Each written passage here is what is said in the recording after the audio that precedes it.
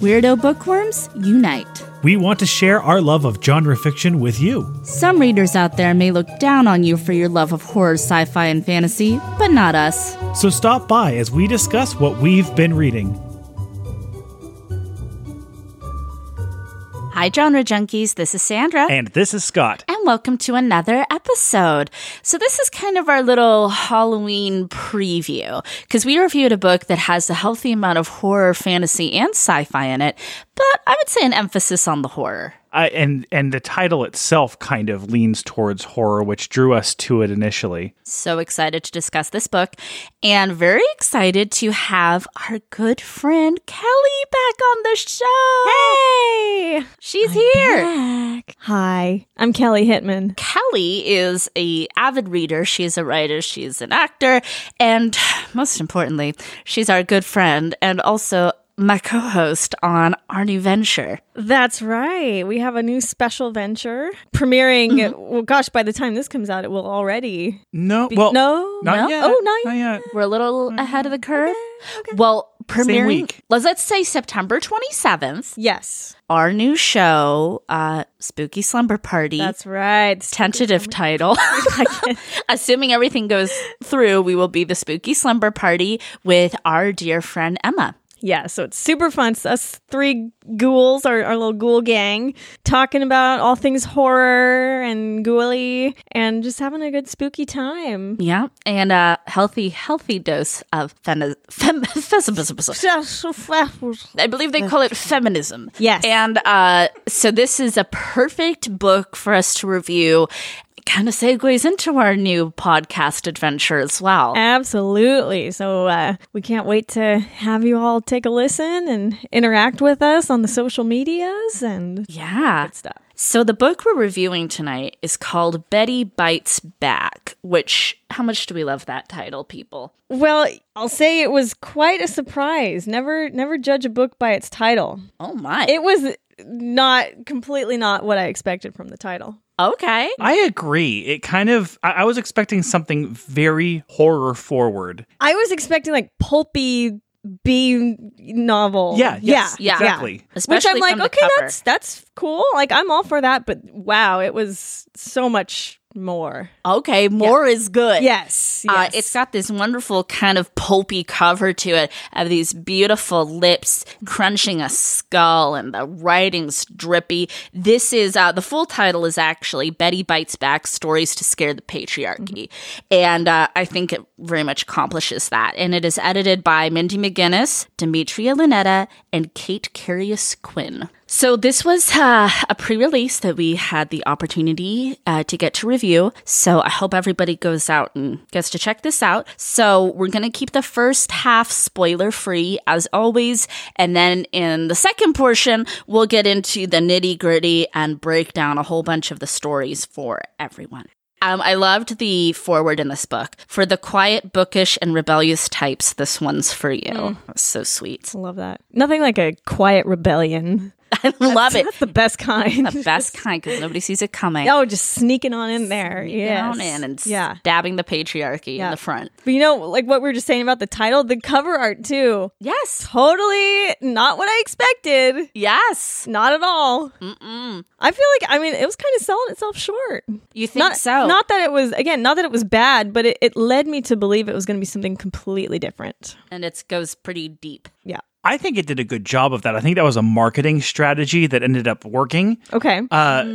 I am a feminist, and I do seek out some feminist works. But if this was just presented as, feminist works by authors in media, I'd be like, okay, I'm probably not going to review this for the show, certainly, and I probably wouldn't get around to reading it. I'm just being honest. Mm-hmm. Where the title drew me in immediately. Okay. And got me into it, got us to review it on the show, and I feel like that was a huge success because I'm really glad that I read it. Yes. Yeah. But I probably wouldn't have if the marketing wasn't as such. I went in expecting almost this, like I say, this pulp B novel, B movie, almost like comic booky kind of thing, like thinking I was going to get into some sort of, I don't know what, like think of the Munsters or like, Yeah. almost cartoony.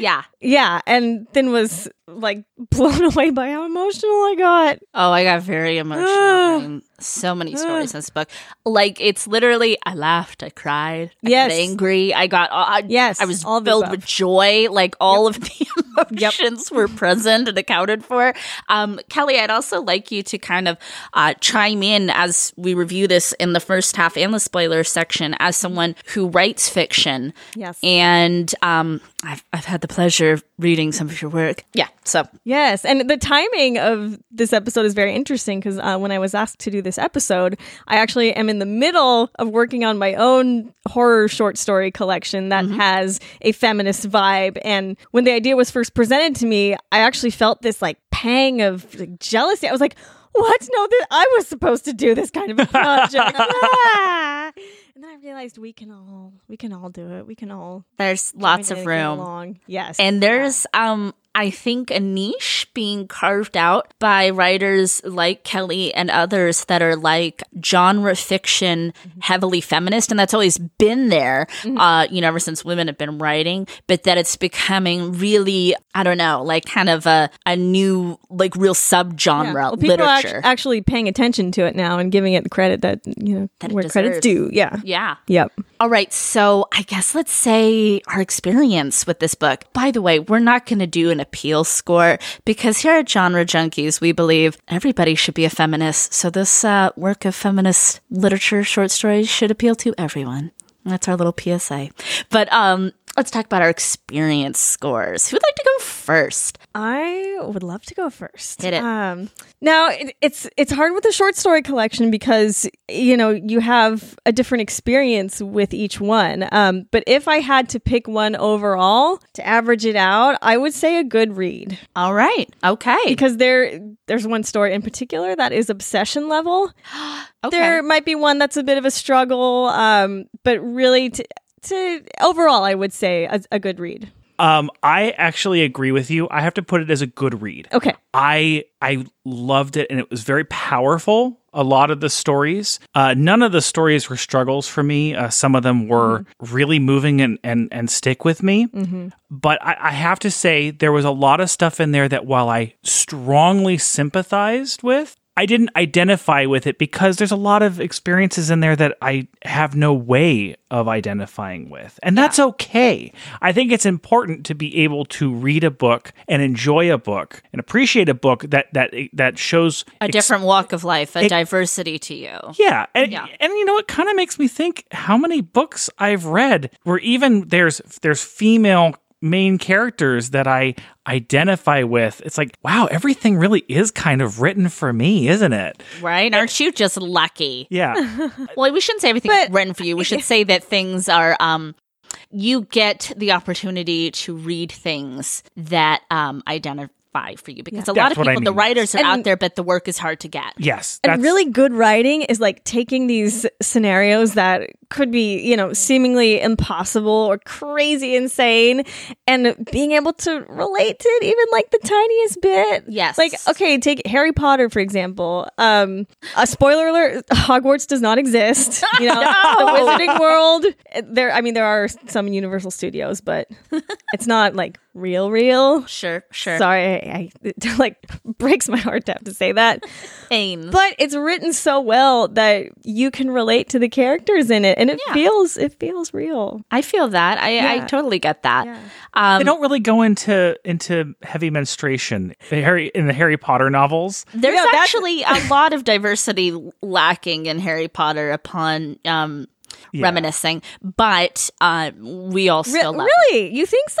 Like, are you talking gender or race? This is a whole thing. This is It's a whole thing. It's there's no out LGBTQ plus characters. There's very little ethnic. Except, well, Dumbledore is Right, but that was never written. I know. Never written, never shown on that. screen. No. It's just all something that she came up with after the fact and said. And even if she thought of it at the time, she didn't put it out there. And ethnically too, you know, she never fought for those characters to be depicted as anything other than Caucasians. Atmosphere. Oh, I see what you're saying. There's very few that are like their names or what, you know, like the Parvati and her sister. I don't even remember. Yeah, you know. So anyway, so it's like I love it, and we all love Harry Potter. Oh, we die for the Potter. We do, yes. But you know, it's always good as we progress as readers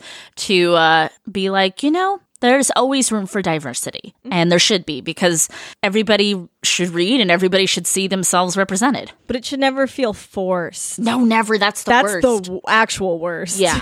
No, that's just is when it's like done on purpose to like get, you know, get like PC points. Yeah, like look at me, I'm so good at this. So okay. So since we're doing this, I'm just going to say I think people need to feel like they can write about their own experiences. Yes. Instead of having to appeal to a mass market and bringing it down to appeal you should to as never many have to sacrifice possible. your art just in order to appease the.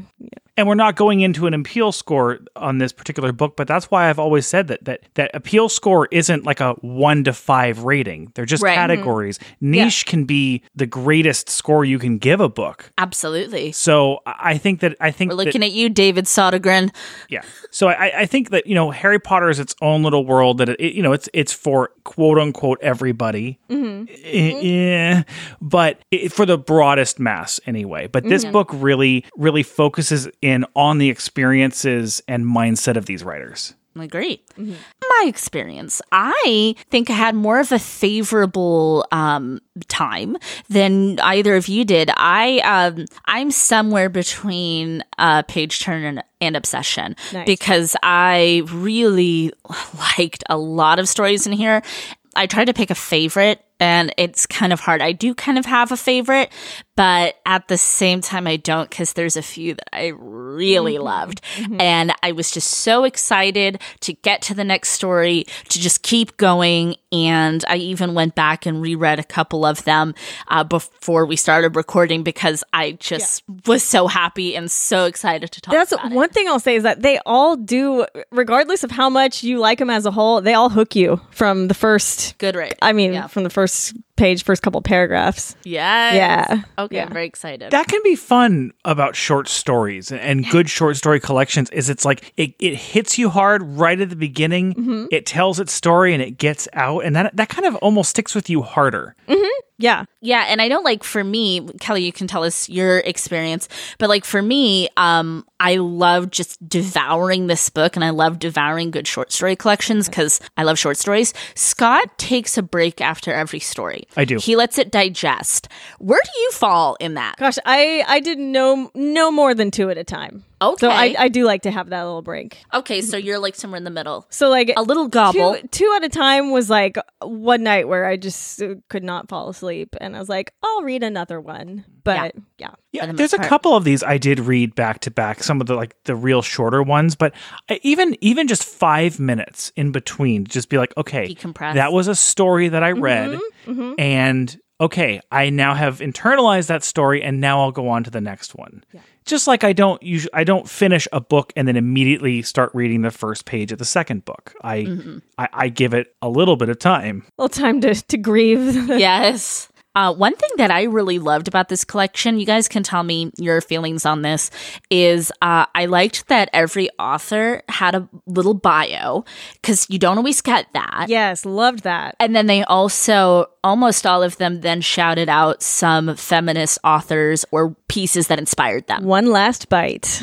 Yes. As it was prefaced Yeah, what'd you guys think of that? I think in a book like this, it's important for the author to be able to say what their intention was, to where they were and for coming us to from. meet them and a little for us bit. to meet them, exactly. kind I of found promote. myself looking them up on Instagram immediately afterwards, like, oh, I got to find out more about this author. I love that story. So yeah, I think that was a great idea. Yeah, so good job for the editors of this, and I think did they all three? I think had stories in here too of our editors. I could be wrong about that, but I think all three of them had stories. I thought that was really cool. That's something that should be adapted into more short story collections. I want to talk about the stories themselves. Me Yay. too. Well, I guess we gotta go to the spoiler section. Oh, I guess. Oh, yes. Thank you. All right, everybody. We hope that we've hooked you. I mean, how can you not be intrigued by Betty Bites Back? But let's go to the spoiler section. Enjoying the show? Please like and subscribe on iTunes. You can find us on Twitter and Instagram at Genre Junkies. And don't forget to visit the website, genrejunkies.com. All right, everybody, welcome to the spoiler section. So, yay! We are so excited to talk about these stories with you. Okay, so here we go. We start out with a bang on a poignant yet really hilarious note, which is Vagina Dentata by Mindy McGinnis. Mindy uses she, her pronouns. So this is about a female who goes into a plastic surgeon's office because she would like some teeth in her vagina for protection. And so she can live her life and be free. I think it's a great idea. I endorse it. Same. Kelly, what do you think? At first, I was like, okay. I was like, okay, sure. Why not? Why not? Why not? There was, laugh out loud funny sometimes. It surprised me. Like I said, going into it, I was like, okay, let's do this. Yep. And by the end, I was like, okay, let's do this. Right? I think Yes. you and the PA both in the office who's giving her the interview felt that way. Need some claws from a pussy. Yep. Yeah. I'm usually very uncomfortable with that particular imagery. Well, it's, and she mentions it in here, it's the kind of a folklore and a thing from throughout the world, the idea of vaginal dentata. But I'm down with this particular version. Yeah, isn't it like retractable or how well, did she describes it really well. She But- does say retractable, Yeah. But it's like specifically like, I'll use it when I want to, and I won't when I don't want to. She says, I wear whatever I want, I go anywhere I please, stay out late, get drunk. Anybody f***s with me, I do a kegel. And I do love so before we started recording, Sandra and I realized that we both highlighted the same exact line. Yes! It's a great line. And I especially like when the PA says, well, you could get charged for assault. And she's like, well, say he was asking for it. So good. Yes, girl, yes. And it turns out, too, we got a little hint that the PA has been someone that was attacked herself. Yeah. So let's hope this becomes a movement. Yeah, so my whole outlook on this story changed from the last two sentences. Yeah. Yeah. And It just totally like won me over. And that's when the PA realizes that, we realize that she's a survivor. And she's down. Yeah. Love some female solidarity. Yes. Yeah. We'll keep moving. I'm just going to keep rolling, keep the train rolling. The next piece was a poem by Corey McCarthy called You Wake With Him Beside You. Corey is an author that uses they, them, theirs pronouns. So this is a poem about leaving a relationship with a cisgendered male, and it was based on Corey's own experience with an ex-partner. Sandra and I normally don't talk about books before we get on the show. This is the one that I had to actually talk to Sandra about and say, wait, do you identify with this one? Like, is this... Since let's have a conversation. Yeah, since we're married, you wanted to know? Yeah. I'm sorry, but who doesn't identify with That's what I told him. I was like, I'm sorry, but there's ways I feel very seen in this, not to the extent of Corey's experience, right? But with definitely the sentiment for certain. Yeah. This is not a freak incident. No, this is something that is commonplace, where you feel as if this individual, specifically the cisgendered male, has a tendency as Corey puts it, to crawl into their partner's lives as if they own it. And there's some things therein that are learned, taught behavior. And I mean, this person is smothered, is overwhelmed by this. It doesn't sound like there's really anything good or redeeming about the relationship. And the way it's written, I mean, you feel like it's still very raw. Yes. Within them. Yeah. Yeah, because I think if you feel this level of your identity being taken, I don't think it's something you get over, right? Right. I think that this is the story that affected me the most in the book. Really? There's a lot of, there's other ones that I enjoyed more, because this one wasn't really meant to be enjoyed. This one was powerful. And that's why I wanted to have that conversation with Sandra, because I think it's an important conversation piece and kind of a realization for a cis male myself to think about. Yeah. What the author's saying from their experience. Yeah. And their writing was great. Oh, amazing. I mean that poem is beautiful. There's already like some books that Corey and their partner Amy Rose Carpetta have written that have been on our radar, but after reading this, shot up my list. Yeah. Now I'm going to be the one that rains on the parade. It's fine. I will say it was, if I had to like rate every single one, unfortunately it would be towards the bottom of the list. Doesn't mean that it's bad at all. Yeah. Doesn't mean there's anything wrong with it. It's just in comparison to the other ones, it happened to unfortunately fall a little below the others. Felt for seen, me. but For me. yeah. Yeah. Mm-hmm. It's hard to come second in any short story collection, in anything performances. It's hard to go second. Yeah. Yeah, it is. It's a hard place in the book. Yeah, but I think it was good to start funny, and then because I was able to digest this a little bit easier. Right. Yeah. Next, we had one of my favorite stories, not my most favorite, but one of my favorites, which is The Weight of Iron by Amanda Sun. Amanda uses she, her pronouns. So this is a story of Galen, the book lover, accused of witchcraft, sexually assaulted, and left for the arbiter. Well, that's relatable. that whole sentence right there. Oh, and then it gets even more relatable, right? Because the arbiter takes her through the multiverse, where they meet a dying queen who breaks the figurative chains that Galen wears, and Galen becomes the next arbiter / liberator. Same, right? It's like my cover letter came to life. Yeah.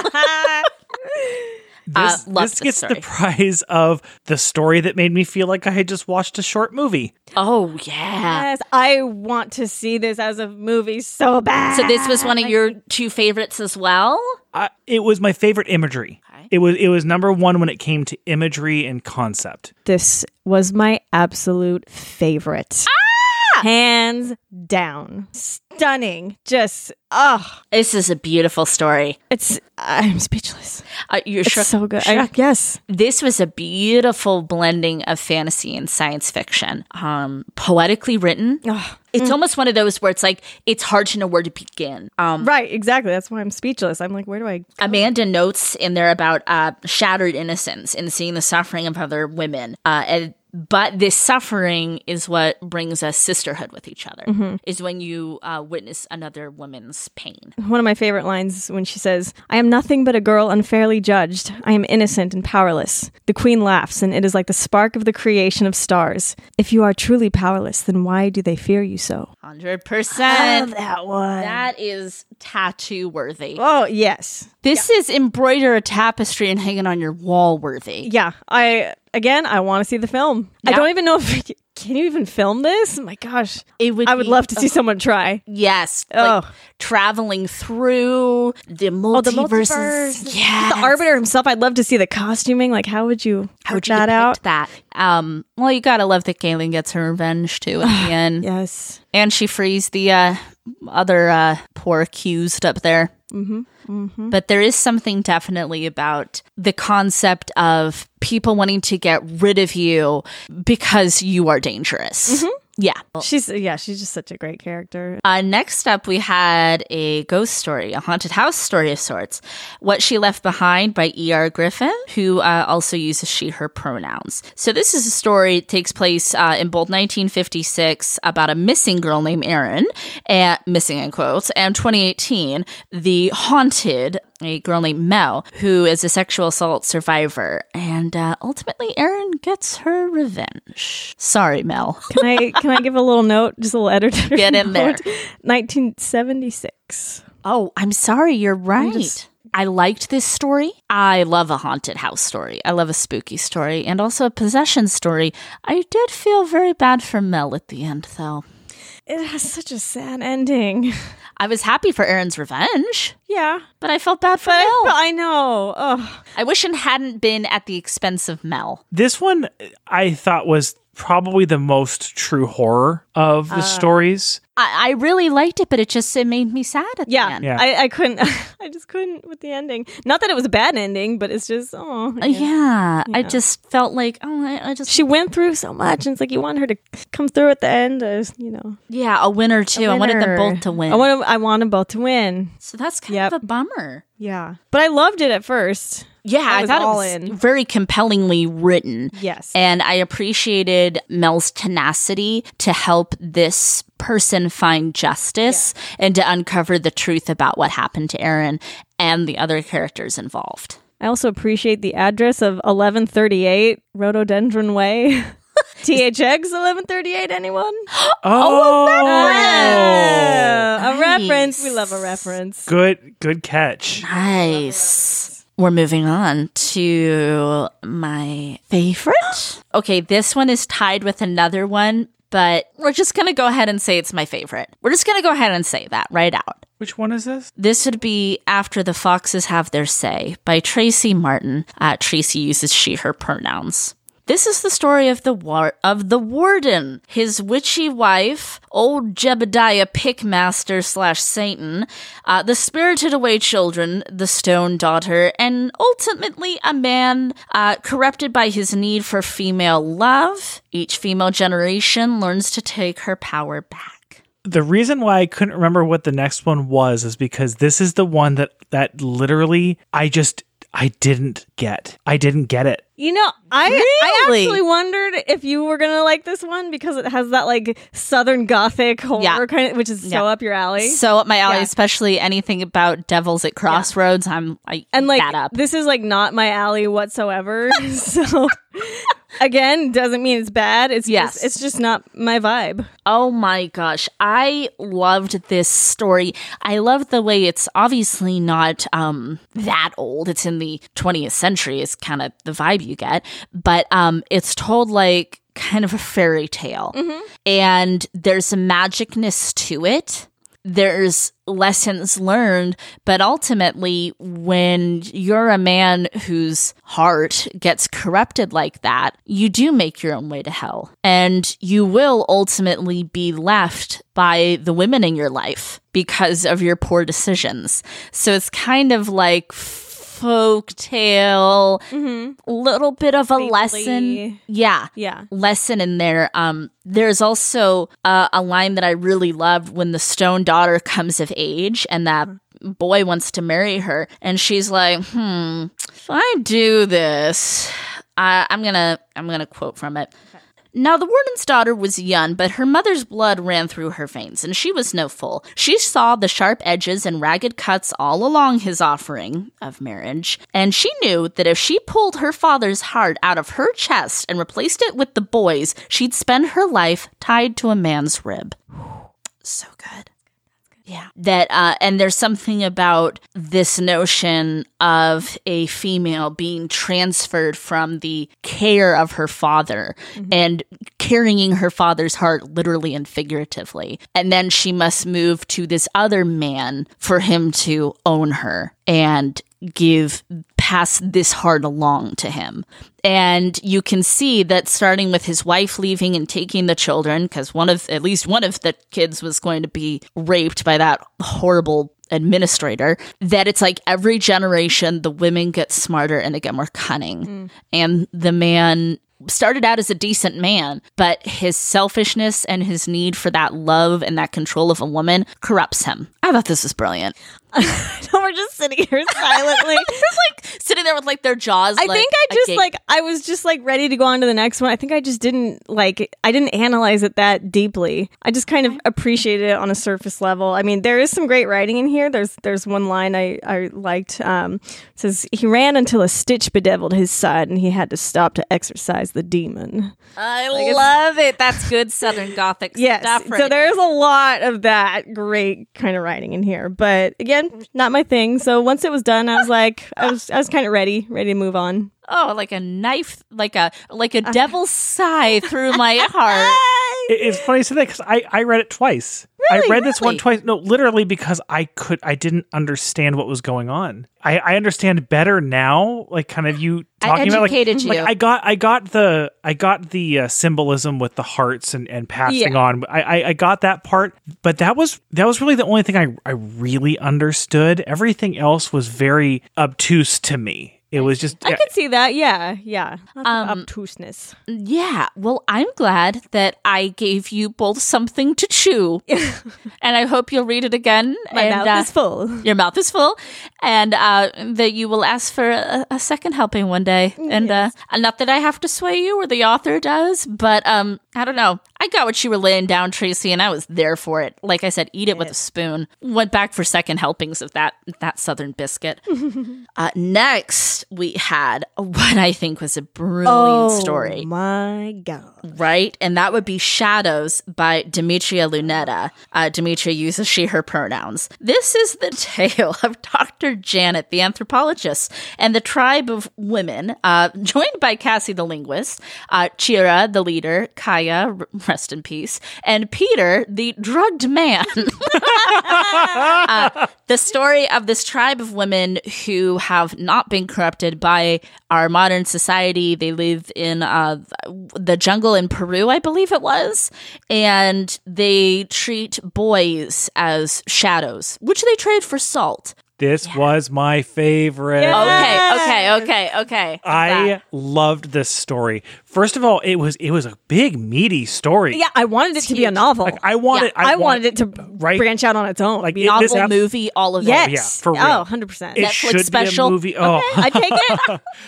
It was just. I love that, going that anthropology and going out and learning about new cultures and I loved like the strong feminism and what's the term that she used? Gynocracy? Yes. I'm all highlighted that one.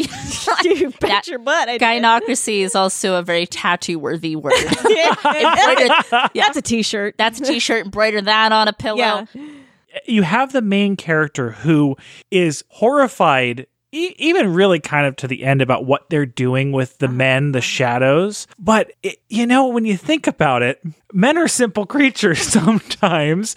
And they're drugged up and it's wrong and everything. But they're happy. In a weird sort of way, you give them drugs and sex and food. And they're kind of like, okay, that's kind of what I want in life. Well, I mean, their value is placed upon their ability to breed, which is a turning of the tables for the women in the audience, which for many generations and many cultures for a very long time, the concept of the broodmare. I love stories like this that they don't start out scary at all. It almost made me think of Jurassic Park, where it was just that the science and the slow burn, the experts studying this field that they're very passionate about and geeking out. It felt real. It felt real. It really did feel real. Yes, absolutely. And talk about compulsion. I could not get enough of this story. I was like, what are they doing with the boys? What's happening now? What's going to happen to Janet? Are they just going to let her and Cassie go? Are they really okay with this? I had no idea what to expect. What happens when another woman wrongs another in this society? And unfortunately, that's discovered with poor Kaya. Yeah. Oh. Yeah, I loved that story. My favorite. My fave. Are you guys okay with the fact that Janet completely immersed herself and isn't going to leave and kill Cassie? That's crazy. Well, it's hard. I thought about us watching Midsommar together. Yep. Yeah. Yep. Did you think about Midsommar? Oh, I did. I thought a whole lot about it because from my sister being so heavily immersed in anthropology, I've absorbed some of that through osmosis. Okay. And I appreciate the anthropologist's dilemma. You're never supposed to join, right? Like you're supposed to observe, not judge, just like in Midsummer. This is their way. This is their customs. It's different than ours. Even when it's something extreme and we would even find morally Just apprehensible. yeah. Like Cassie, the linguist, she's not an anthropologist and she's like, they trade baby boys for seasonings. And they don't really answer what happens with the boys. I like to think that they're adopted. They go to loving homes. We'd like to think. I'd like to think that, and that's kind of what's going on in my head canon. But I want to read more of her books. From Demetria. Yeah, I want to read. Yeah. I shouldn't say more of her books. I want to read a book by her. I want to read everything. Read it all. Oh, I'm so glad you guys all had that experience with it too, because it is meaty and it could be a slog if you weren't enjoying it. Completely. Yeah. Yeah. Next up, we have At the Guardian, 1792 by Jenna Len. I hope I'm saying that correctly. Jenna uses she, her pronouns. I looked up for reference 1792 because that's obviously significant. So 1792 was the year that Mary Wollstonecraft wrote A Vindication of the Rights of Women. According to the Britannica.com, is the seminal English language feminist work published in England, challenging the notion that women exist only to please men. She proposed that women and men be given equal opportunities in education, work, and politics. One of those things that even I, as a feminist and somebody who loves history, was like, why do I not know everything about this work?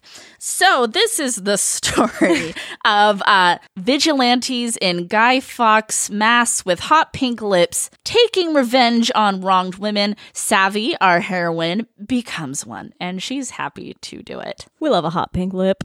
Love a hot pink lip. God, don't we? You guys, talk to me about this story. All men.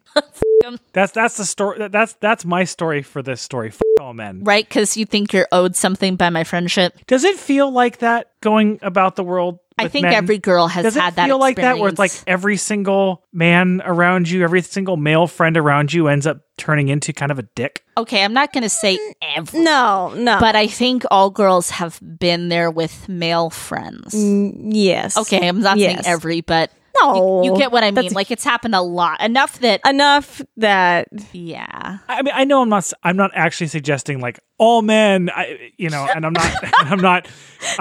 not going to get into that discussion. Nope. I just mean percentage wise, like I don't feel like there's a large percentage of women out there out to get me or who I just can't trust. I don't see feel what like you mean. that's something that But you're like that I deal with. But you're like, isn't that like the way it is for girls though? Yeah. It's very relatable. especially for younger Teenage. for teenage, Yeah. especially. Yeah. Yeah. What did we think, guys? Did we love this story? Did we hate this story? We I liked think- this story. I like it. It's I really liked it. it's Yeah. Yeah. I don't know if I loved it, but I really liked it's it. very extreme. So be it. Did you? I like the way.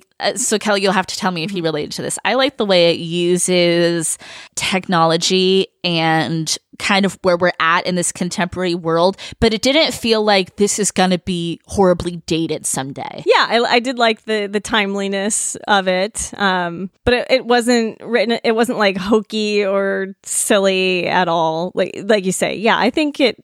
I could read it in 10 years and still be as affected, and not be like, oh, isn't that quaint? I don't think the Right, idea of yeah. posting on social media is really going to go away. That's not that box isn't going to close. Right. It may look different in 10 years, but the idea Right. is still going to be the same. Because it's all going to be like in our heads already. We're all going to be connected to the Yeah. Cyber telepathy, the- basically. Yeah, kinda, yeah. And I don't know, Elon Musk is working on it. So and to be fair, in the book, Savvy's friend Sam, he doesn't turn out to be a dirtbag to her. So that was nice. Right. That's true. You're right. But those, Right. Sams are few and far between. They sure are. I have to say, I saw, I don't think this was, like I'm so smart for predicting this, but I saw where this was going, that, you're gonna have to repay your debt. But I didn't know how Savvy was gonna respond to that. And I was really happy that she's like, oh, I feel like really excited. And she's like smiling. I think there's two ways to go about a book where you feel like people are going to know where it's going. You can either try to hide it, and if that's your main focus, and if people guess it, then it's going to be kind of spoiled by that. Or you can just accept, hey, people are going to know where this is going, so I'm going to write this so that they either enjoy or appreciate how we get there. Mm-hmm. And I feel like that this definitely falls into that latter camp. I don't think the author tried to hide where it was going. No, she wasn't obfuscating. I think it was kind of celebrated where it was going, but let's see how it gets. She's not trying to, M. Night Shyamalan us in any way. I love how she writes teens. Very believable. Yeah, because they drink, they sneak out. It's life. Yeah, even her, who's a quote unquote good girl, which that doesn't exist, and because people are complicated. Yeah, and even the quote unquote good characters, they still like to go out and have parties with their friends. Like that doesn't make you a bad girl. Yeah, exactly. I really like how she wrote them. She has respect for her characters and doesn't treat them like oh, look at these annoying little teens with their cool slang. What's up? What's up, girl? Yeah. What's going on, my fellow teens? Yeah. And I get the feeling that as an author, she doesn't talk down to her teen audience. Well, her YA voice is awesome. Yeah. I really like it. I think she's going to be our friend. I think we just found a new friend, Kelly. So, you guys, we're at my other favorite story, which, oh God, this was hard between this and The Foxes. I was like, which was my favorite. This would be Gravity by Kyrie McCauley. Kyrie uses she, her pronouns. This is the magical realism story where women in this family are cursed with mirth, and they float until they're the age of 16. This, of course, goes away when they are in water. Not a punishment, says grandmother, but a desire to keep them safe from men. You guys. Am I alone on this one too? I enjoyed it. No, I definitely enjoyed it. I enjoyed it. I think that the idea of, I don't know. I definitely identified with the hiding feelings and hiding emotions part of it. Mm-hmm. And I definitely understood the references as far as, being expected to smile that was one of the most relatable things in this whole collection. Did you, there's another story about highlighting. Oh my gosh. Tons, line after line. Oh my gosh. This whole thing would have been a highlight. Yeah. Kelly, I bet we have a lot of the same section highlighted where men who want all girls to smile at them don't really care if the girls want to smile. Oh gosh, I loved her. These quick little tidbit lines that just she's talking about when she was 8 months old and she's sick with a fever. Yeah. 104 degrees and still smiling. I was like, same. Feeling that when, yes. Been there, done that. And then the other one. I smile in interviews and break inside. It's like every day. Every day. Right. That's retail life right there. It's retail life. It's life as, well, not even just as a female, but as a person, where it's like everybody just wants you to be happy. They don't want you to feel the feelings. They just want you to move meekly through life. And that's good. And it's like you don't want to. And it's like they're cursed with this, that no matter how they're feeling, they can't feel anything but this mirth. More that I had highlighted, men who are like wolves. I wish men knew what it meant for a compliment to feel like a threat. Are you feeling seen? Are you feeling seen yet? I see you every day means I've been watching you. What a pretty smile means I want to eat it up. I wish all girls smiled like you means girls owe me their joy, real or not. I cannot even tell you how seen I felt. That's why it feels so good at the end when she says I smile, and this time it is a soft smile, a barely there and not at all cursed smile, a smile not for the consumption of wolves, a smile just for Odette. Oh my God. And Odette. Oh no, Odette. Odette. I love this relationship. Beautiful, This is everything. unproblematic, childhood best friends turned romantic relationship. And like so innocent. It's very age appropriate. Yes. Yeah. I love the idea that when she gets to have gravity, Odette is her gravity. And I was so glad this story had a happy ending. I was getting real scared yes. there for a sec. I was like, oh. Well, and like the notion Kyrie follows up on too, what kind of inspired this story is that women often have to choose between freedom and safety. And isn't that so poignant? I mean, Yeah. I love magical realism in general. I do too. I eat it up. Yay! Yep. And like the idea, like literally and figuratively, you must wear a shackle that keeps you down. Yeah. It's like, like, I mean, it chills. It just sends chills through me. I was like, I had to stop and think about the logistics. Like, okay, she's on the swim team, so she's got these like metal, metal shackles on. I have this vision in my head that when she gets in the water and she takes them off, Odette kind of like comes and like holds on to them for her. Because Odette's like her biggest fan and always there. Yeah. I love that she was weird, because she couldn't not smile even when she like broke out her teeth.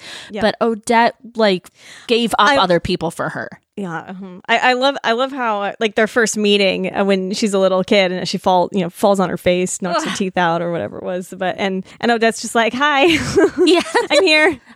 I'll be here. I'm gonna stay here. I like you. This is something else I've actually noticed about short stories is that you don't have to ship characters in short stories because usually the author just gives it to you. That's true, and it's very rewarding. Very much so. Scott, what did you think about this story? Obviously, Kelly and I are gushing over it and feeling so like hitting this button. I really loved this. Oh, yeah. I really did. I thought the concept was very unique. I really liked the way it was told. I liked a lot of the symbolism. There's a few things that went over my head that I kind of had to like really think about. Okay. Like I still don't understand the relevance of water, but maybe it doesn't have a deeper meaning and it doesn't have to. Yeah. I think. Yeah, I don't think I see a relevance either. I think I see it's nice that our character, our heroine in this family, they all discover that magic for themselves. Like nobody tells her because they're like, she'll find it. And it's so poignant when she finds the relief. I think this is my second favorite in concept as far as just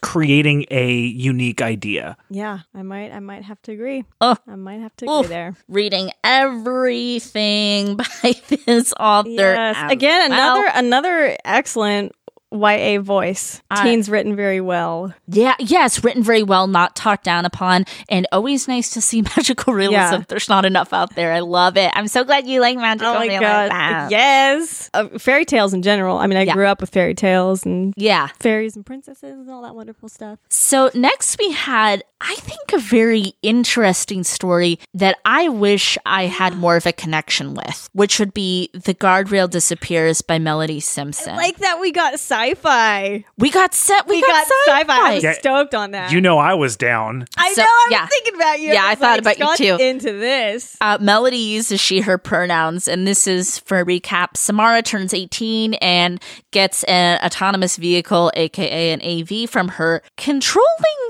kidnapper of a mother.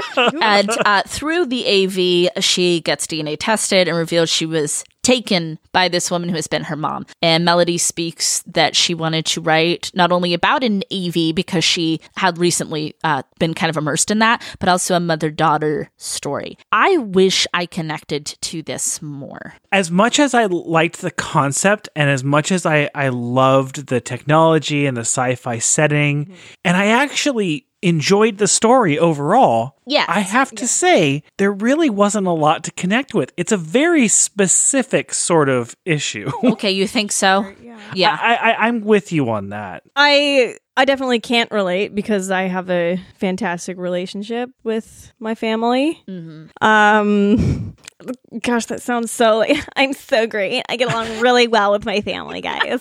I have no problem. My parents are my best friends. But like seriously though. Like, I think I hear you, though. I don't think this one has to be relatable, though. I think it's just, Yeah. I think it's just a really dark sci-fi story. I don't know if it fits in this collection. I really like the story. I really like the setting. I really like the character. I actually would like more of this. I just don't think it fits in this particular collection. It's kind of the sore toe. Is that a thing? The sore toe? Reminds me of Scary Stories to Tell in the yeah, Dark. it does. Sticks out like a sore thumb. That's what I'm looking for. Or toe. It's just not. Yeah. It's just not. It's really good, and I like it in a lot of different collections. It just was a little bit jarring in this one. I think that there's a thread that I did relate to, which is the idea that not so much necessarily parents, but that there's someone in your life that you're tethered to, and their happiness is dependent upon you. And I think that's something that both any gender would feel. You know, especially I think a lot of people do have that codependency starting with their parents. And I did think that was really powerful. And I think that's what kind of helped marry it into the collection for me. I really am also very fascinated by AVs. Yeah, that was the highlight of this one for me. I want one. Yeah. I want a vehicle that drives itself that is also like an RV that is also a virtual reality room. It's like a holodeck on wheels. Yeah, it's like it's take it. everything I want. Sign me up. Sign me up. Okay, we're all getting one. We're all getting one. One thing I will say, this was probably the most stressful and suspenseful of the stories. Oh, and I mean, I appreciate that character, that Samara, whatever her name is, poor thing, that she made that choice to do something so extreme. But it was so suspenseful because, I mean, there were times when she had, 2 seconds to, get on the phone and swipe, put in the password. I gotta log it. I mean, it was, I was sweating. Yeah, not unlike I am right now.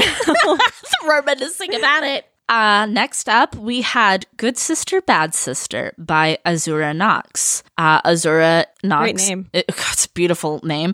Azura uses she, her pronouns. This is the tale of sisters Delay and Senem. Delay gets her period. It becomes a werewolf. Yeah. Yeah, all like kind of in one night. She gets revenge on her sister's rapist and ends up kind of embracing her heritage and her femaleness and her new werewolf skin all in one. This was another long story. This was I don't remember it being that long. It was pretty long because we get a lot of backstory and we get True. It's pretty long. Like, it's pretty long up there, but it read quick. What was your guys' experience with Good Sister, Bad Sister? I really liked it. I liked the storytelling overall, and I liked the idea of embracing what is normally considered to be a curse. Yeah, that I do like. Which is kind of, I feel like, it's dangerous for me to step into this, but I feel like... Are you talking about the Women's Monthly Curse? Yes. Yeah, I know that's where you're going. Okay, I feel like that was kind of the connection there, Yeah. and I appreciated that a lot. I am not someone, like... I worry that there are some problematic themes in it. Okay. Her mother, for example, is Yes. very manipulative. Oh, she cuts off a huge chunk of her hair. And, I found that to be very abusive. Which is like that's her everything, is her and that may be... And not saying it's actually her God, I hate to everything. That say is this. just personally what she feels. It's something she treasures. I feel like someone taking control of your body like that is very abusive. So invasive. And I don't feel like her mom was really called out enough for that. I was hoping that my fears of that would be assuaged when I would read the author's afterword, because I was like, okay, well, the author probably wears a hijab, and this could be from her own experiences, and that's not the case. Yeah, I don't know if Azura Nox does or not. Didn't it say her best friend? Oh yes, her best friend growing up was Muslim. Yeah. Yes. Yeah.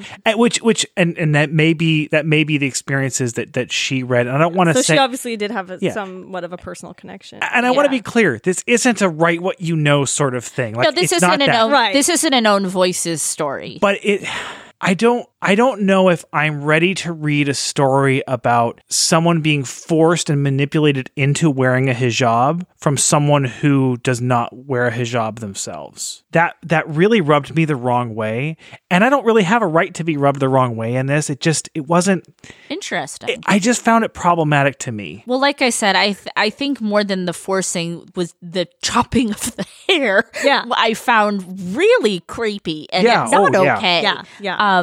I really liked the two sisters in this story, though. I thought they were really cool. I love the idea of her getting revenge for her sister. I love how just protective they are of each other. I found that really powerful. You have a sister great you're close to. relationship. I have I a sure sister do. Yeah. I'm close to. We're the babies. Yes, we're the and we're the little sisters, Yeah, and they're we're the big little- sisters. Yep. I also really loved how she does decide, I think decides, to wear the hijab, but she punks it out. Well, she does it for herself at the Yes. end, and I loved Yeah. that. Because I she's really strong. did appreciate she's that. strong in all of her choices now, was kind of the message I got. She goes a little goth. Was a little goth Isn't that punk. cute? Yes. And she kind of says, like, she kind of stands up to the popular girls that everybody, doesn't really want to talk to. And she says, yeah, Karma's a bitch, right? And you're just like, what? And you're not supposed to say that about the darling boy who, no. But yeah, I do agree with what Scott was saying, where I liked the storytelling. I didn't find myself frantically highlighting lines, though. Yeah. Next, we had Vigilante Lane by S.C. Green. This author goes by she, her pronouns. It's the daughter of a female serial killer who uses her own killer instinct to go after evil men. Talk to me. Was it Shaking my head. shaking your head good, shaking your head bad? It I wanted something. was that torture wasn't porn. there. It was a little bit Oh. TP. A little bit TP. Which, has its place in the horror genre. Yes, But it's not something I actively seek out. I kind of like torture porn. Yeah, that's okay. I had my moment with it. I love how bloody and violent this piece got. There was still a little something that left me wanting at the end of the story. Yeah, it just kind of. That's why I say it was kind of just straight up torture porn and not much else. Okay. And I wanted that something else. You wanted a little more Yeah. satisfaction. Well, I agree. this is actually not the only story that this character appears in. Yes, I noted that. Wait. Yeah. This is an origin story to an existing character. And when I read that, I was like, oh, I like this way better now. Okay. And I read it again knowing that. What a smart way for the author to kind of introduce that there's an existing So character. tell me. I need to know. I haven't figured it out yet. I haven't read the other book. Oh, okay. What? But So by she the same has- author? By the same Yeah. author. Okay. She has written other books with this character. Oh my gosh. Well, that makes it 10,000 times better. Yeah. Yeah. I feel like I would have Love an enjoyed origin this story. more if I'd already been introduced to the character. And you know what? I'm okay with that. I'm okay with a story being written for existing fans. I did like the concept. I wanted more from it, but when I realized that Yeah. it's because there is more, I'm like, okay. Yeah. Okay. I'm so that down. totally changes it. Yeah. Then. Yeah. Okay, Yeah. well, good. Well, maybe Wow. we'll all Open- explore that author's work a little bit more and see how we feel upon a deeper dive. She's a little badass. Yeah, she's not afraid to go there. Next up, I have one that I really loved, and I hope you guys did too. We have But Lingered Here by Liz Coley. Liz uses she, her pronouns, but Jules, the protagonist in this story, uses they, them, their pronouns. Jules is a fight choreographer in theater school. who accidentally summons all of Shakespeare's murdered and dead characters and will now use them to kill their abusive father. Was this your second favorite? No, not at all. Oh my God. Not at all. This was way up at the top for me. Yes, I knew this was going to be like your favorite, Scott. no. I mean, okay, here's the thing. I loved all the theater stuff. I loved the superstitions because I absolutely subscribe to it. But I have to say, Jules made me so angry. They made me so very angry because every time they did something like, saying the name of the Scottish play and we're not in a theater. You could just say Macbeth. To clarify, I've been doing theater. I mean, Scott and I have been doing theater, I guess, our whole lives, kind of, sort of. Same here. Yeah, I'm not an actor, but I'm a theater. I'm theater folk. Okay, so yeah, we're all theater folk here. It's kind of a big deal for me. So yeah, it was a big deal. Yeah. I wanted to kick them out of the theater, and I really didn't want them to have the happy ending that they got. Oh, I'm just gonna say it. No, that was Jules totally is badass. inappropriate. Totally inappropriate and completely unsafe to their castmates. Absolutely inappropriate. Fired from the production. I really loved this story. I really did. I liked it a lot. I can see Kelly did not love this story. No. Why, Kelly? Okay, first of all, I hate stage combat. Oh. Because I'm terrible at it. And that's pretty much it. That's why. Anytime I've had to attempt it, it's just all gone awry. I'm just so not into it. Theater people are a lot. Theater people are a lot to deal with, and I'm around them so much. Like, I don't want to read about them right now. It was just a little over one toe line. Yeah, Sweet Jesus, little one toe and line. I don't know. Jules, they're just so sure of themselves, which is not a bad thing, but it's that's not your type of character. A little cocky, maybe. Oh, very much, I would say. Okay. Yeah. Okay. And probably built from a lot of hurt. Yes. At least we do get some insight that's true. That's what's made Jules. And especially someone that, has to deal with taking shit about how they choose to identify and then also coming from an abusive home. I was really rooting for Jules a lot. I was really feeling him. Yeah. And then I love Shakespeare. Shakespeare is like, because you two were both really into musical theater. Yeah. Musical theater is not my thing, but I love Shakespeare and I love the Bard.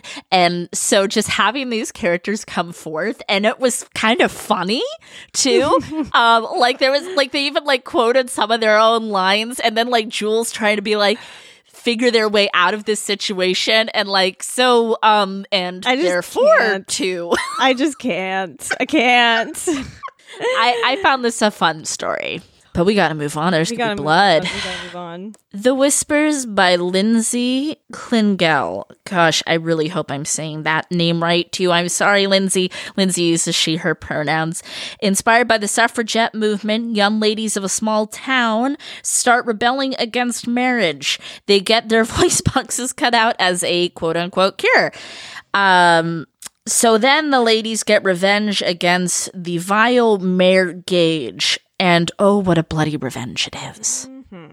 This was the most horrifying one for me. I actually was just I was sweating, my heart was beating, I was nervous and horrified when they're having I thought they were going to be lobotomized. Oh, see, I thought they were going to be genitally mutilated. And somehow this was for me. I don't know about genital mutilation. That actually might be the worst. But for me, having their voice boxes removed was worse than what I had in my mind. Oh, it's horrible. It was just awful. And obviously very symbolic of having their voice taken away. Oh, having their voices taken away. You don't have to have your voice box removed to have your voice taken away. That's for damn sure. And not only, but having... Yeah, I know a lot about... I'm just going to talk over you right here. I'm just going to cut in. Funny. See, this is also a comedy podcast. I'm sorry. This is also a great example of not only losing your freedom of speech, but your right to your own body. Oof. It's big. It's deep stuff. Did you guys like this story, though? Did you enjoy the writing? What'd you think? I thought it was quite good. Yeah. I thought it was very good. Like I said, Good. it affected me very strongly, but Ooh, and how creepy when they were like hiding in the shadows and he's like thinking he's seeing things and they're like hiding in his room. And I feel like you really liked that, Kelly, as a creepy lurking ghost. Yes. In certain film I identified. picture. Yeah, that you're like, I'd be in there. Yep. And I don't know. I love suffragettes, of course. I thought that was important to have a suffragette story in there as well. I like how they became like a legend, you know? Yes. Legendary. And that it's like, boys, you better be good or the whispering ones will come get you. Yeah, totally fine awesome. with that. Next, we have a little quickie by Emily Martell. Emily is identifying as she, her, called Smile. Short but sweet. Taking the misogynistic smile catcall to new heights. Love a good micro horror. Yes. Love it. Sometimes the most effective horror is the short and what you don't see. We talked a little bit about this when we talked about Gravity. And this is kind of the same thing. I think that you'll be hard pressed to find a female or female identifying person who has not been told to smile by the males. It's hard to talk about it because it is so short, but it's very satisfying. do you just kind of wish you could do that every time someone tells you to smile? Yes. Unhinge my jaw. And See, it's so hard because I'm such a people pleaser. So like, but you'd still eat them sometimes. sometimes. That's all we wanted to know. I just don't know that if I had the ability, I don't know that I could actually do it. You know what, though? It'd be enough to scare them. Maybe you wouldn't have to do it. True. You know, there is something to be said that if there's an assailant confronting you, be weirder. Yes. That's it. That's and I've exactly been a fan of that. And people have used that in real life. And I think it saved their lives. I think it's brilliant. Yeah. No one gets hurt. Just weird it out. That's also like one of my mottos for life. No one gets hurt, just weird it out. That's just what I do. See, I think I would be so bad at self-defense. Again, stage combat, can't do it. Can't do stage combat, can't do real combat. But you can horrify them. But I can horrify. Yeah. Yes, I get these wonderful messages of people being like, hey, you gave me nightmares.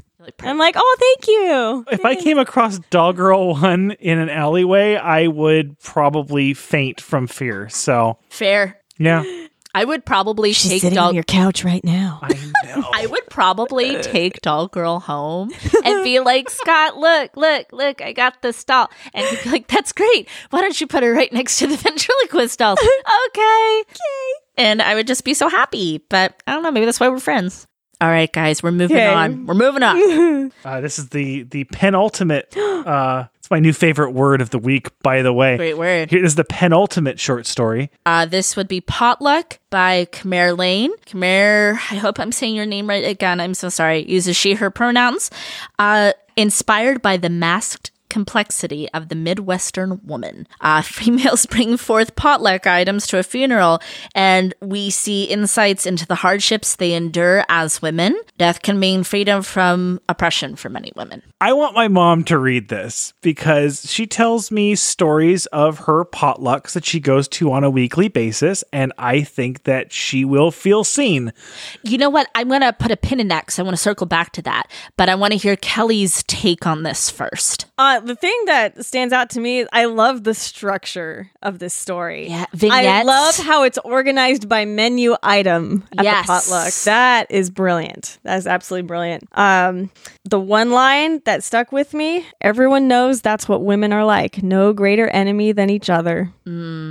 Because it's so true. There's been Groups of women. Not all women. Not all women, but we've had enough of these experiences. And there's a lot out there right now in pop culture about what makes this phenomena happen of women judging each other like that. And it's to do with patriarchal overtones and probably them being scared of us banding together coven-like as the powerful witches we are. So we need to create competition and judgment. Yeah. And this particular group of women, they're this is a church group, right? I believe so. Yes. Yeah. They're meeting in a church basement. Yeah. So there's probably some repressed people in this group. Mm-hmm. And that leads to a whole lot of fine resentment. kettle of fish. Because there's a subtext and an undertone that she wraps up in the last line, to Mary, she's free. Yeah. Where there is a unity they all have in kind of, and as the author says, in these masks they have to wear. But there's still a tension in their subculture, essentially. Mm-hmm. I'm perplexed by this. Her little note at the end, the masked complexity of the Midwestern woman. Like, what is that exactly? Well, we're from California. All three of us are Californians from life till death. Blood in, blood out, California. So we're in a bubble. Yeah, and we do know Midwesterners.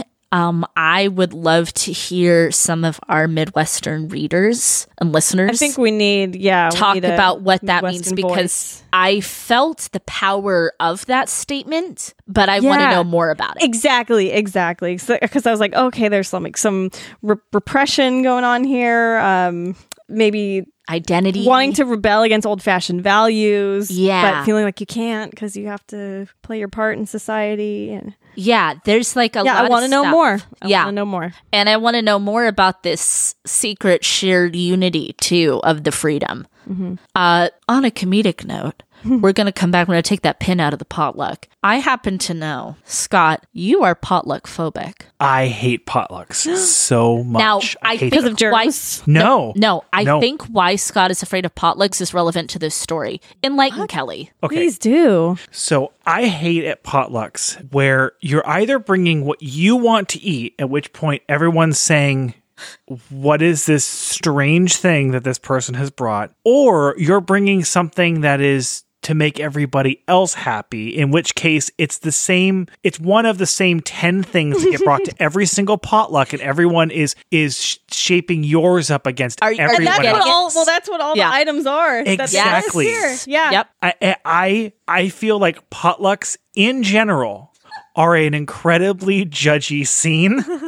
I'm guilty of it as well. 100%. It is a huge stressor for me. Like, if you tell me, okay, you're in charge of salads, I'm down. I can do that. Okay. You're in charge of appetizers, a little bit harder, but still, like, okay, this is my vegetable appetizer or a bacon appetizer that I won't be eating, but you get it. Give me a job. You can even give me a recipe if you want to, but like, give me a specific, this is what I want you to do. I can get behind that. Like Thanksgiving, we're creating a meal and this is your assignment. Yeah. When it's just like, okay, everyone bring a dish is when I just go, I'm out. I don't even want to go. If you told me, I mean, honestly, if you told me that you don't have to bring food, I still don't really want to go because it's just stresses me out. Scott is making us laugh because he's very funny, but this is like a little bit of a real phobia, and I bet you are not alone in potluck tension. Have you ever had a potluck tension, Kelly? No. Okay, so you're alone in this room in potluck tension. I mean, if anything, my tension, if I had to pick a tension about potluck, it would be just food sitting out for a long time. Yeah, that's creepy. And my fears of food poisoning. They even talk about the potato salad looking a little dodgy. Oh, that was very triggering. I was like, oh my God. I immediately went into panic mode and was like, somebody's going to eat old potato salad and they're going to get sick and this is going to be awful. It's not going to go bad. It's not going to go bad. It's non-fat mayo. Oh, yeah, exactly.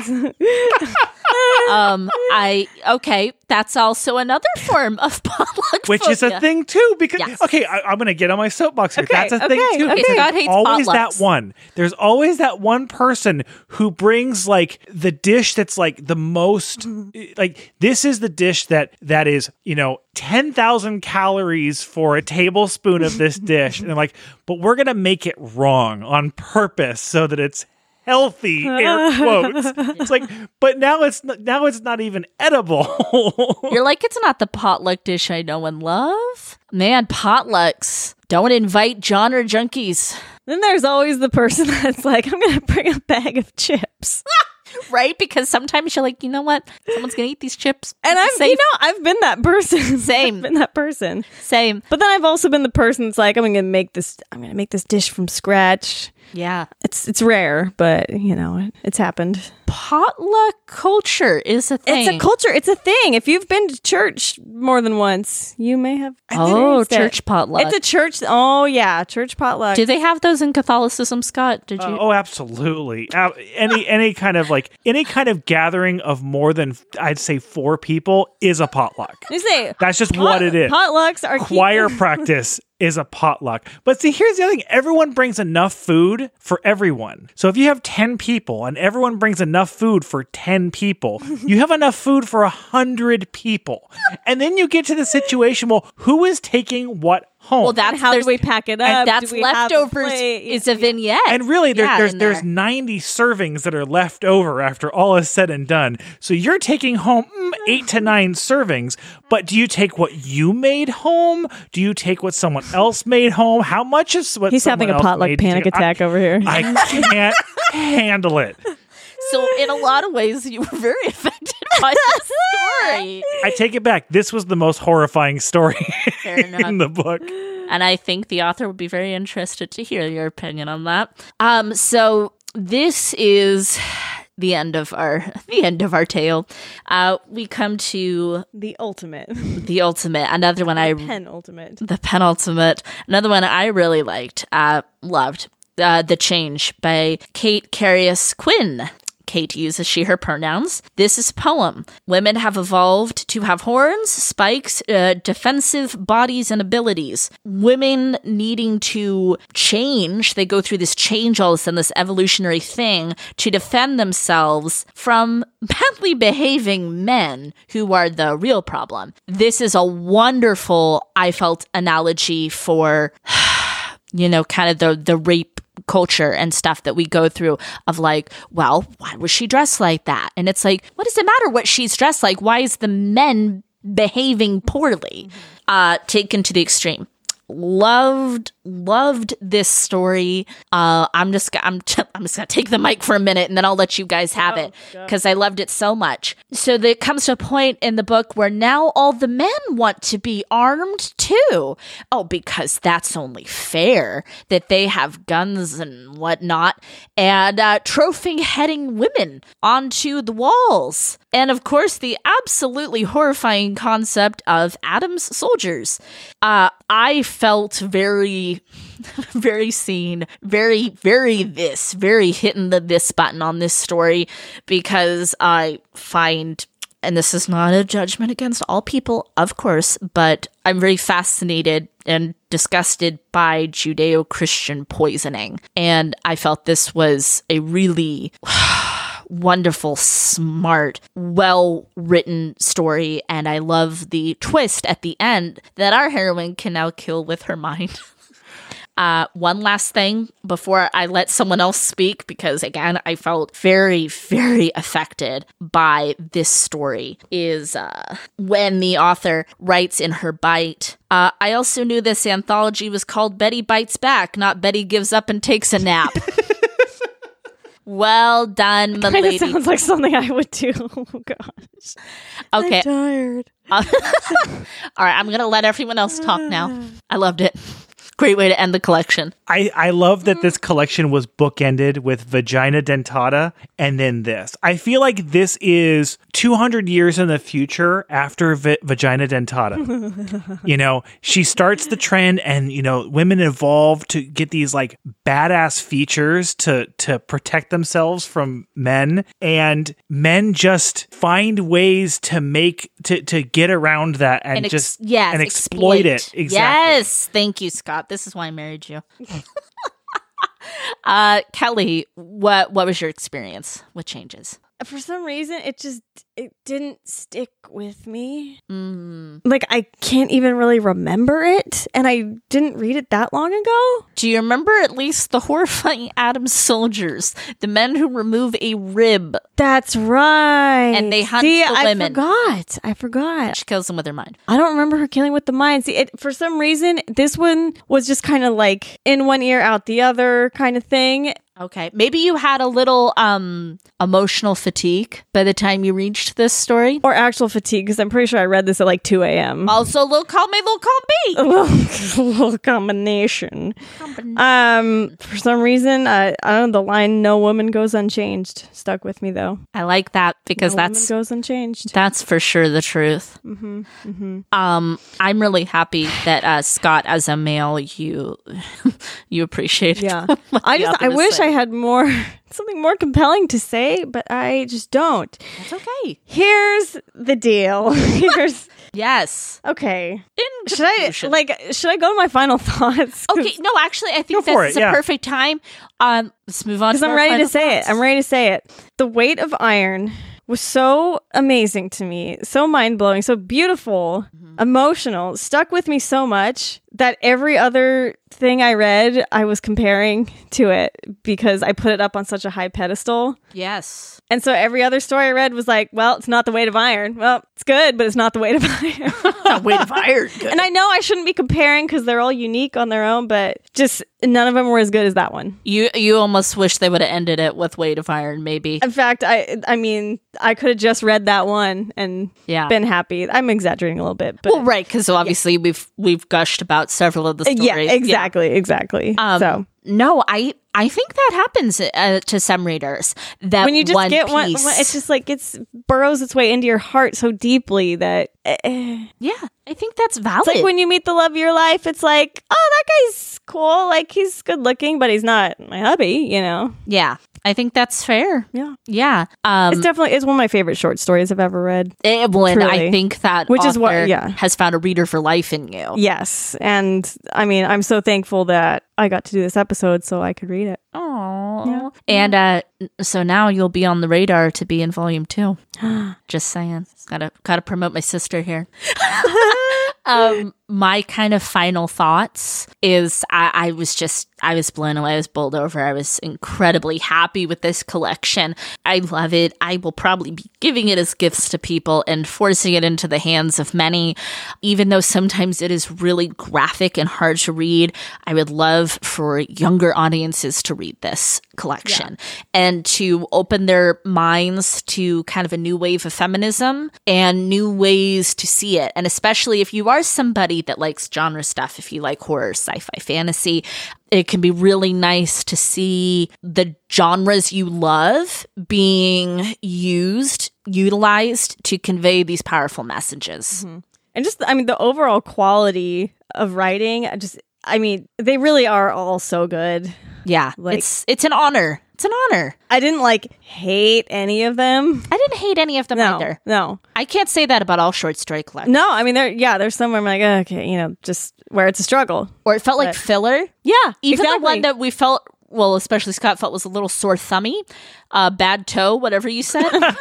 It didn't feel like didn't feel like filler. Exactly. I mean, this whole collection was so much better than I thought it was going to be. I'll just be honest. My expectations were somewhat low. Yeah, a pleasant surprise. I love pleasant surprises. I do too. yeah. But I think I've been disappointed so many times that I go into a lot of things with low expectations, like books and movies. Yeah, Books, movies, life, because I like jobs, to be relationships. surprised. Yeah, just teasing. Scott, last but not least. I think that this is incredibly well curated. I think it's really well put together, and even the Sorto, as I put it, was still a really good story. Yeah. pretty toe. It's a great Nice toe. toe. I love Better looking than my toes, that's for sure. I love short story collections for two reasons. One, because I like getting just a rapid fire stories. I feel like I'm reading books at a rapid fire pace and getting that same experience. And I also really like it because it's a great way to discover new authors. Yes. And I feel like I didn't just read a great short story collection. I gained 12 or so new favorite authors who aren't cis men. Yes. And That's it a was beautiful thing. really nice to just be like, okay, I've read a whole lot of stories by a whole lot of cis men. Let me read others now. And Genre Junkies has really done that for me a lot. It's kind of been my own personal goal to read a lot more, of different genders. But this book was great, and I loved all the authors. I'm so proud of all of them. Like, how cool, because it is so hard for any type of artist, whether you're a writer, a musician, an actor. It's so hard just to be seen, for your work to be seen and appreciated, because we do so much of, I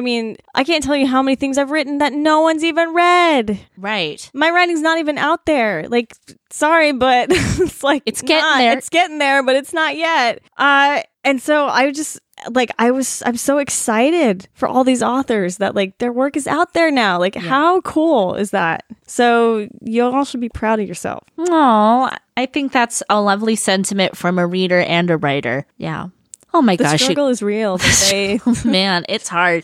It's like whenever you make an art, you have to do it because you love it. Yeah. And it's a labor of love. But you do, of course, want it to get into the hands. Yeah. Yeah. You want to get in the hands, and it really is a labor. Yeah. I mean, especially with writing, because a lot of times you're kind of like sitting in a weird position with a laptop and you're like sweating and sore, but you got to keep going because the ideas are coming. You're like, no, I can't stop now, but I have to go to the bathroom and my knee hurts. And yeah. And my dog wants something. Yes. Yeah. And I haven't eaten in 6 hours, Should probably, take care of those basic bodily needs. Oh, the struggle. I'm so glad that we had Kelly here for this episode. Thank you so much for having me. You guys, we will endorse Spooky Slumber Party. Woo! Yay! We can't wait to share that with our listeners. All right, everybody. Thank you, Scott. Thank you, Kelly. Good night. Good night. All right, everybody. Please keep reading past your bedtime. Yay. Yay. Yay.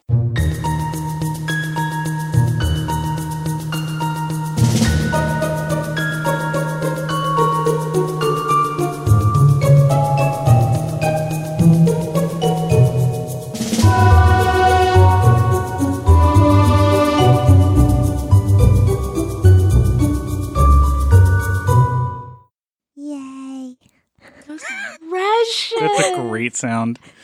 Thank you. We're gonna need that. That's. Can you just do the whole show like that? Then she like keels. Okay. She keels over at some point. Oh. Oh no. Oh no. Oh my god. It's like a cute little demon. You should never have actors on this show. Oh wait, you are one. I know. Isn't it great talking into a mic with the headphones, though? Yes. It's like a good feeling. I can hear myself, which is all I ever wanted. Yeah. The truth comes out. The truth comes out. We're a vain breed.